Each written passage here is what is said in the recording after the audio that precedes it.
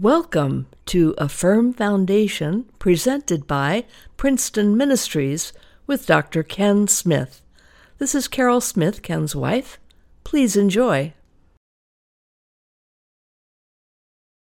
Without a doubt, the greatest sermon that was ever delivered was preached by Jesus, and it's the sermon which we call the Sermon on the Mount. Nestled on that mountain of a sermon, among all of the beautiful truths that were found from that Sermon on the Mount, there is nestled on that mountain, as it were, a small flower that often is unnoticed.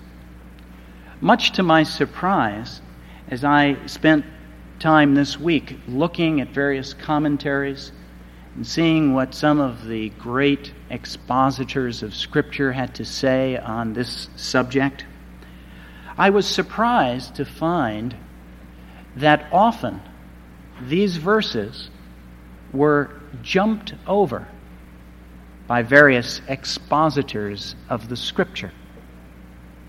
Now, that is not to say that you can't find a volume of material on the subject, but it did surprise me that in the midst of the Sermon on the Mount, there would be great peaks that are always to be found in the commentaries and the preaching of ministers through the decades.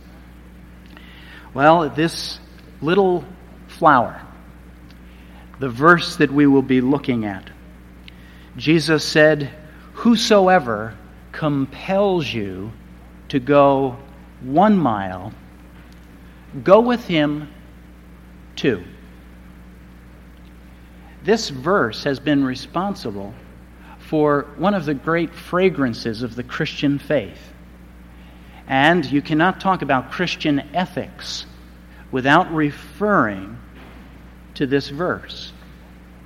William Barclay says that there are few passages of the New Testament that have more of the essence of the Christian ethic in them than this particular verse.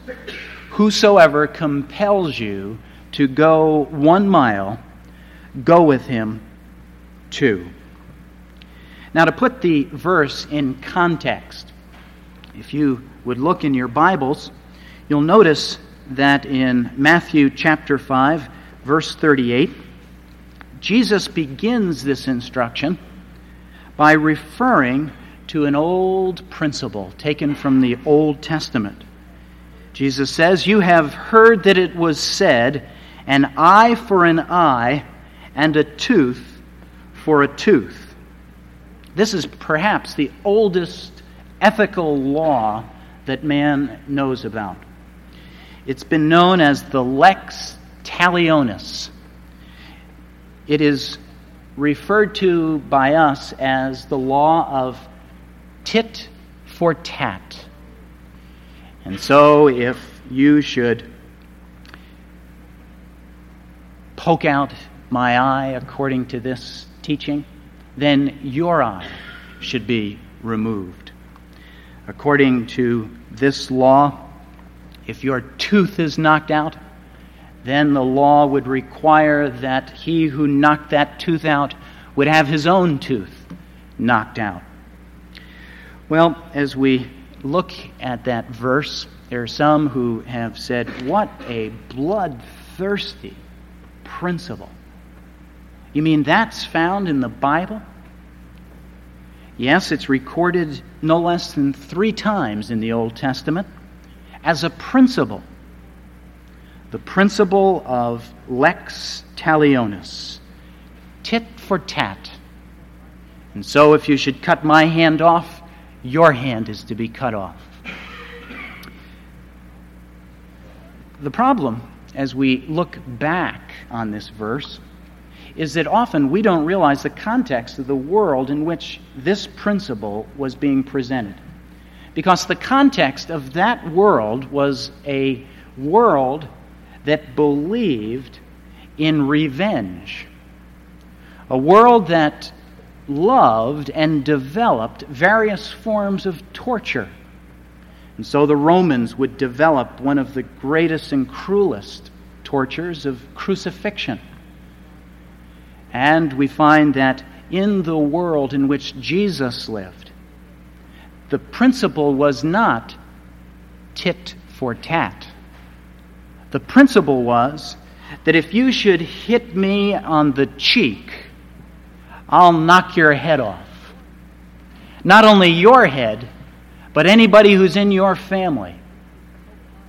And if you should poke my eye out, the principle of that ancient world was that anyone related to you, we will come and destroy that village.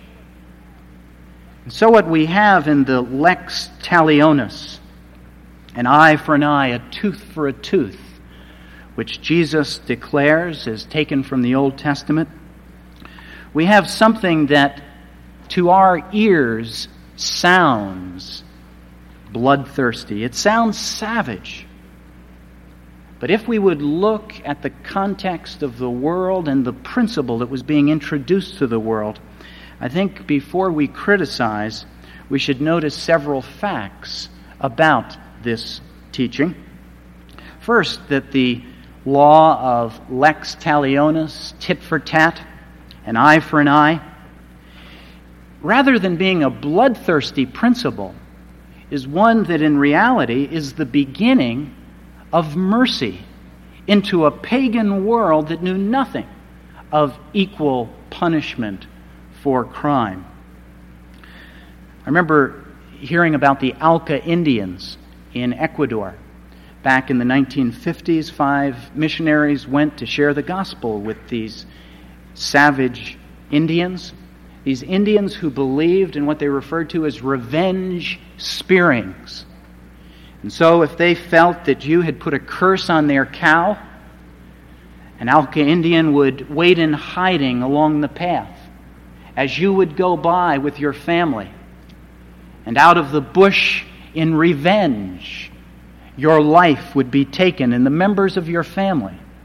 And the Auca Indians, over the course of decades, were decimating themselves. And there were less and less of those Indians. And into that world walks 5 missionaries. And on a particular afternoon, they are attacked by a band of Aucas. They have rifles. They could have protected themselves, but they shot not a bullet. Their lives were taken. And as a result, the gospel of Christ was brought into that tribe. And today there is a group of growing numbers of Christian Aucas who do not believe in simply taking a life for a life, nor do they believe in revenge. But they have breathed into that culture through the Spirit of God the belief of forgiveness. The principle of an eye for an eye, a tooth for a tooth, is that it was to present into that world the belief that a person who committed a crime ought to be punished for that crime. Not members of his family, not people who happen to live on the street with him, but the person who would commit that crime should be punished. Several years ago, Gilbert and Sullivan wrote the words to one of their operettas, "Let the punishment fit the crime." The punishment fit the crime. And that is what was intended by the Old Testament teaching of an eye for an eye, a tooth for a tooth. But secondly, that this law of the lex talionis, an eye for an eye, tit for tat, was never intended for private vengeance.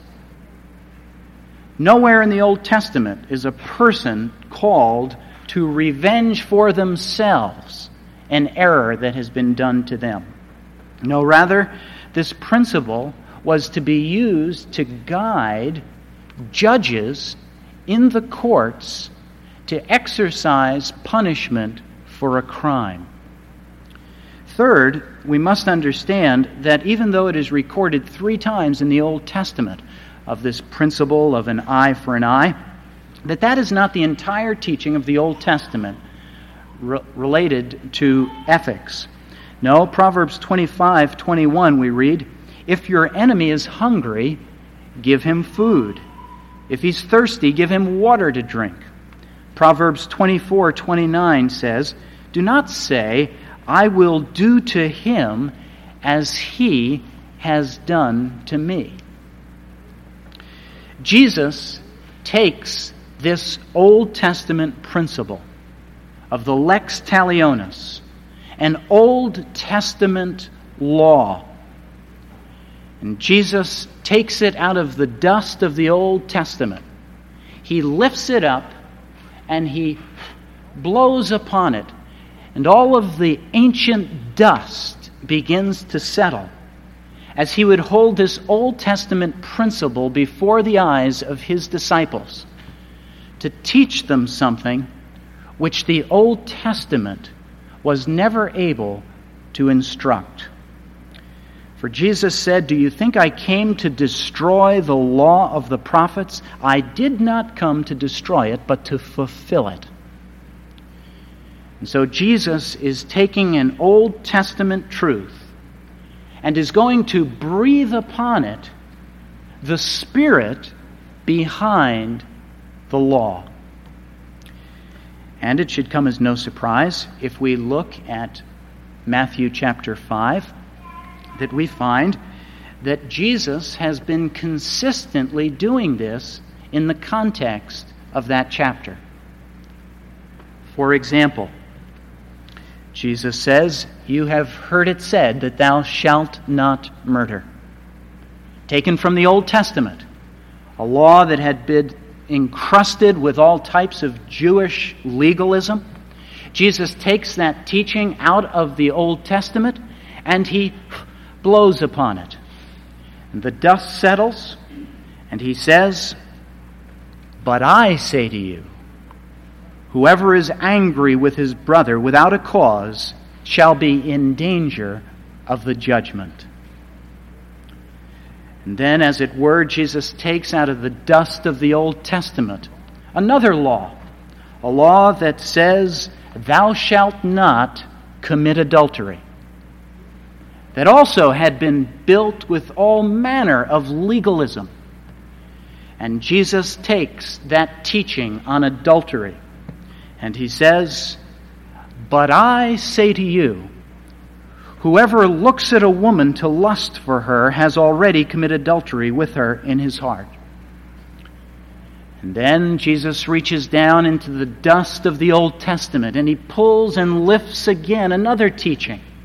That teaching, "Furthermore, whosoever divorces his wife, let him give her a certificate of divorce," taken from the words that Moses spoke.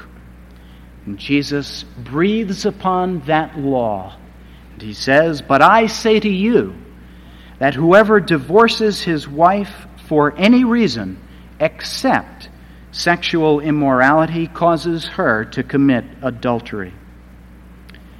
And then Jesus reaches again and he takes out of the dust of the Old Testament a teaching that we should not swear falsely, but shall perform our oaths to the Lord. And Jesus says, "But I say to you, do not swear at all." And then Jesus reaches into that Old Testament dust and he raises before the eyes of his followers, "You have heard it said, an eye for an eye, a tooth for a tooth."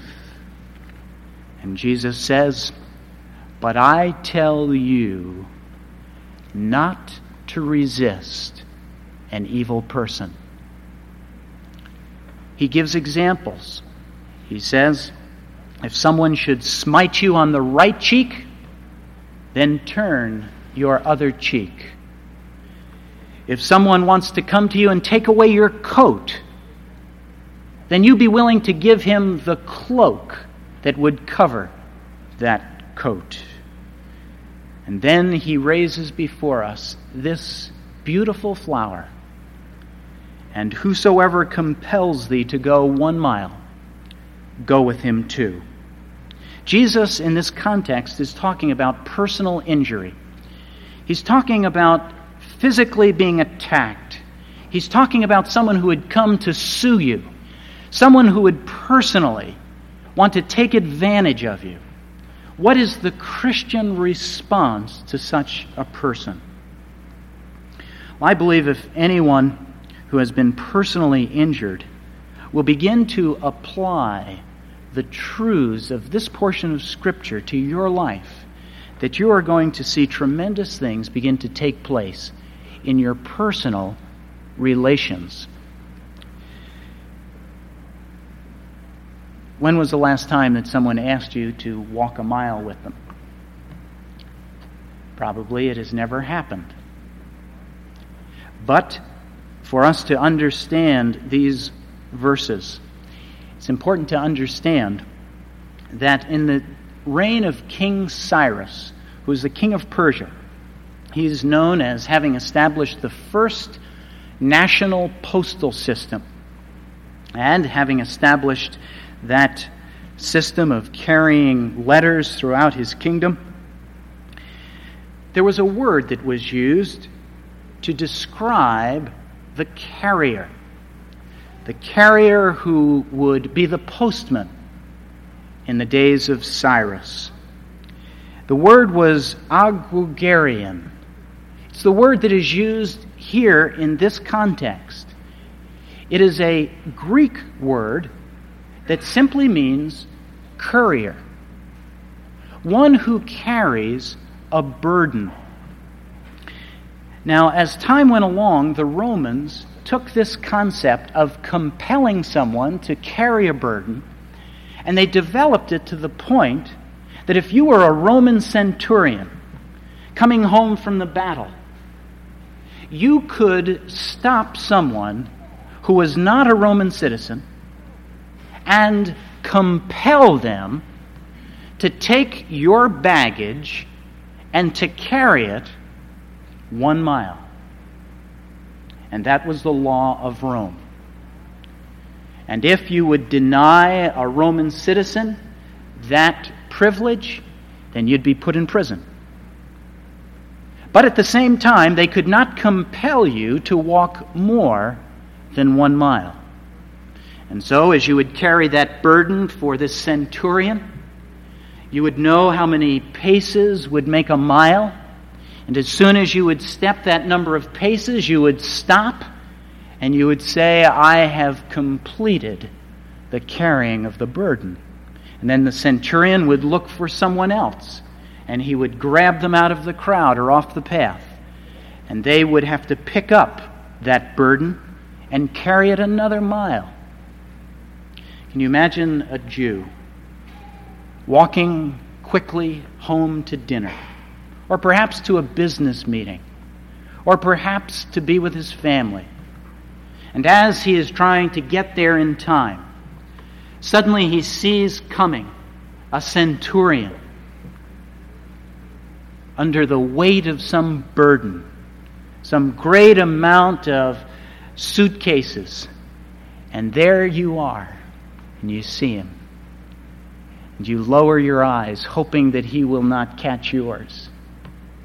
For if he should say to you, take my burden, that you would take it for the next mile. And then you would have to return home an additional mile. Well, that was the world in which you could be conscripted to carry another man's burden. I assure you that this verse, in the days in which Jesus spoke, was not a verse that was unnoticed. When Jesus would say, if someone should compel you to walk 1 mile, go 2.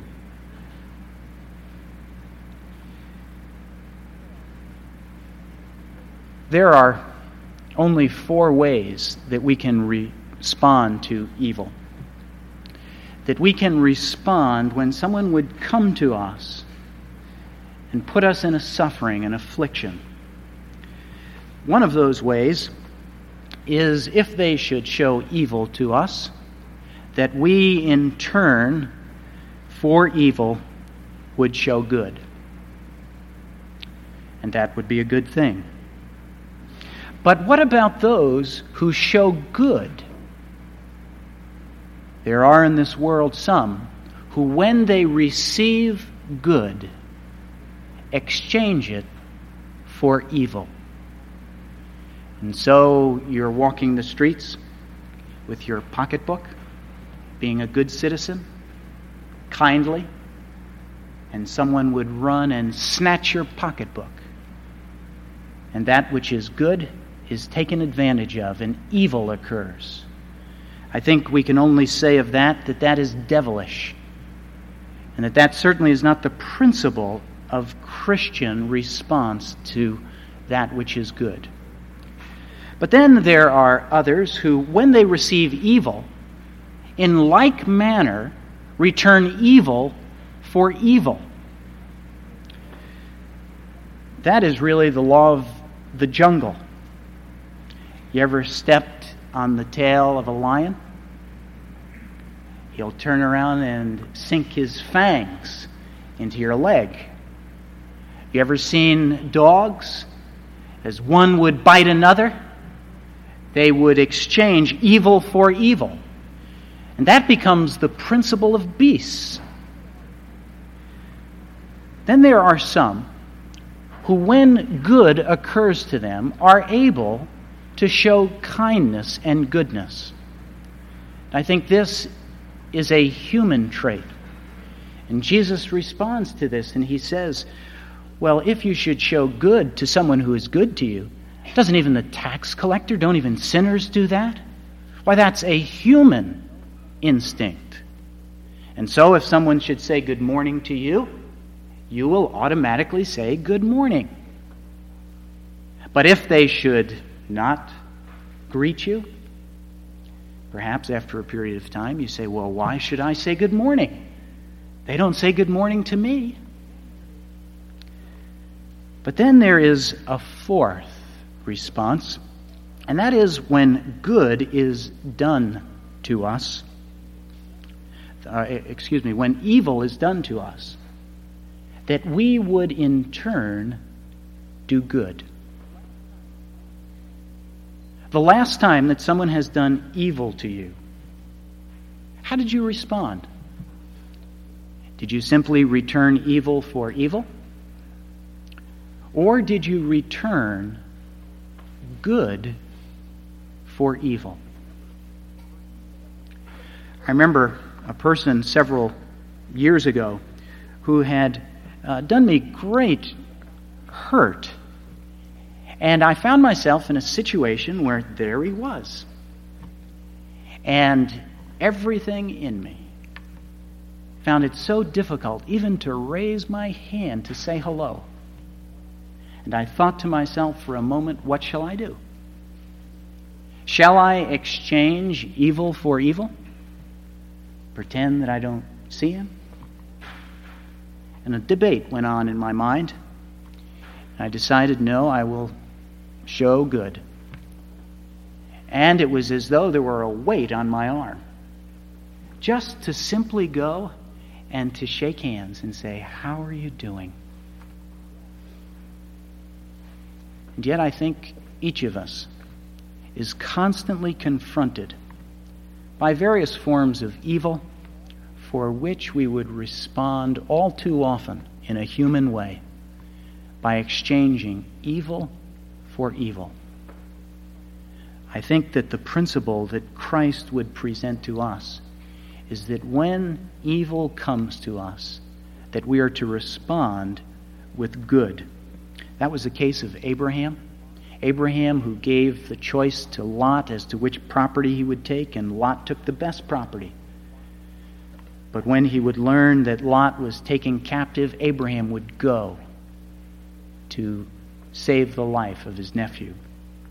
It's the same truth of Joseph, who by his brothers was sent into prison, finds himself for years imprisoned, and when he finally meets his brothers, he says, "You all meant it for evil, but God meant it for good." And rather than exchange evil for evil, he exchanged good for that evil. What about your neighbors, your friends, the people who you work with, live with? What is the principle that you use with them? Simply to exchange evil for evil until you become good? I will not treat you properly. Until you become kind, I will not be kind to you. Until you become loving, I will be unloving. Or is the principle Christ-like? That even though you would show me evil, I will show you good. Justin Martyr said this, "We who once hated and murdered one another, we who would not enjoy the hearth in common with strangers on account of the differences of our customs, now we live in common with them." Why? Since the appearance of Jesus Christ. We pray for our enemies. We seek to persuade those who hate us to direct their lives to Christ. Phillips Brooks was one of the most well-respected ministers in Boston in the last century. And it was said of Phillips Brooks, "It was not until you had done him a wrong that you felt the full brunt of his love." Isn't that a wonderful thing? Not only is this text to encourage us to see our lives transformed, but also, I believe, is a secret to any success that you would enjoy on a personal level. For if you have not learned by now that to exchange evil for evil is often unnoticed by the person against whom you have done evil, and you wind up holding all of the consequences of that evil yourself, and it will burn your heart, it will burn your mind. No, the principle that Christ has given to us is that even though it is a burden, even though it would seem so toilsome, if someone should come to you and ask you to go a mile with them, Jesus said, even if they would compel you to go 1 mile, go 2. And I would encourage each of us as Christians that we would take this little flower and that we would begin to breathe that fragrance, and that our lives would be marked by not meeting the letter of the law, but meeting the spirit of the law.